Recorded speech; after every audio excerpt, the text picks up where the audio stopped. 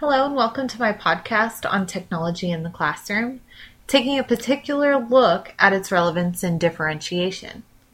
My name is Sarah Wells, and I want to give you the highlights of my recent two-page paper, which discusses the impact of technology on both special education students and English language learners, or ELLs.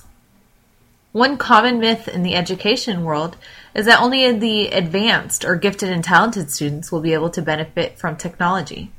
However, recent studies have shown us just the opposite. Many classrooms around the country have found that special education classes are actually the opportune locations to include technology. Last year, in a 9th grade English class that I taught, I had a student who was unable to write legibly due to an eyesight impairment. This is a huge disadvantage for a student who is in a class that focuses on writing on a daily basis. One suggestion for a solution to this problem would be to use a technological aid such as AlphaSmart. This machine is a standalone keyboard which can help students who struggle with the task of handwriting. This is particularly useful for students who are good writers but struggle with putting a pen to a piece of paper. Another one of the biggest movements in instruction over the past several years has been differentiation.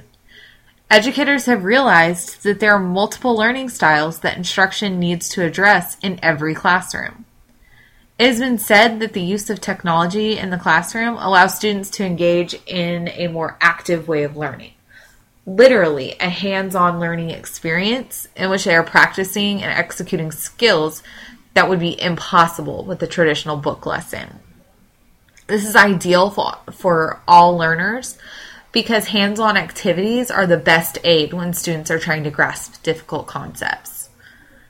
One of the other major movements throughout the past few years in education is reaching the English language learners, or ELLs. One way in which teachers can do this effectively is by implementing the use of technology in the classroom. One of the greatest benefits to this is the ability to easily adapt lesson plans in order to meet the needs of all types of learning styles.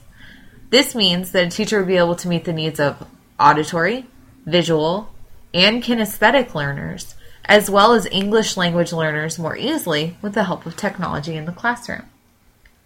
Well, that's it for now. This is Sarah Wells. Thank you for listening.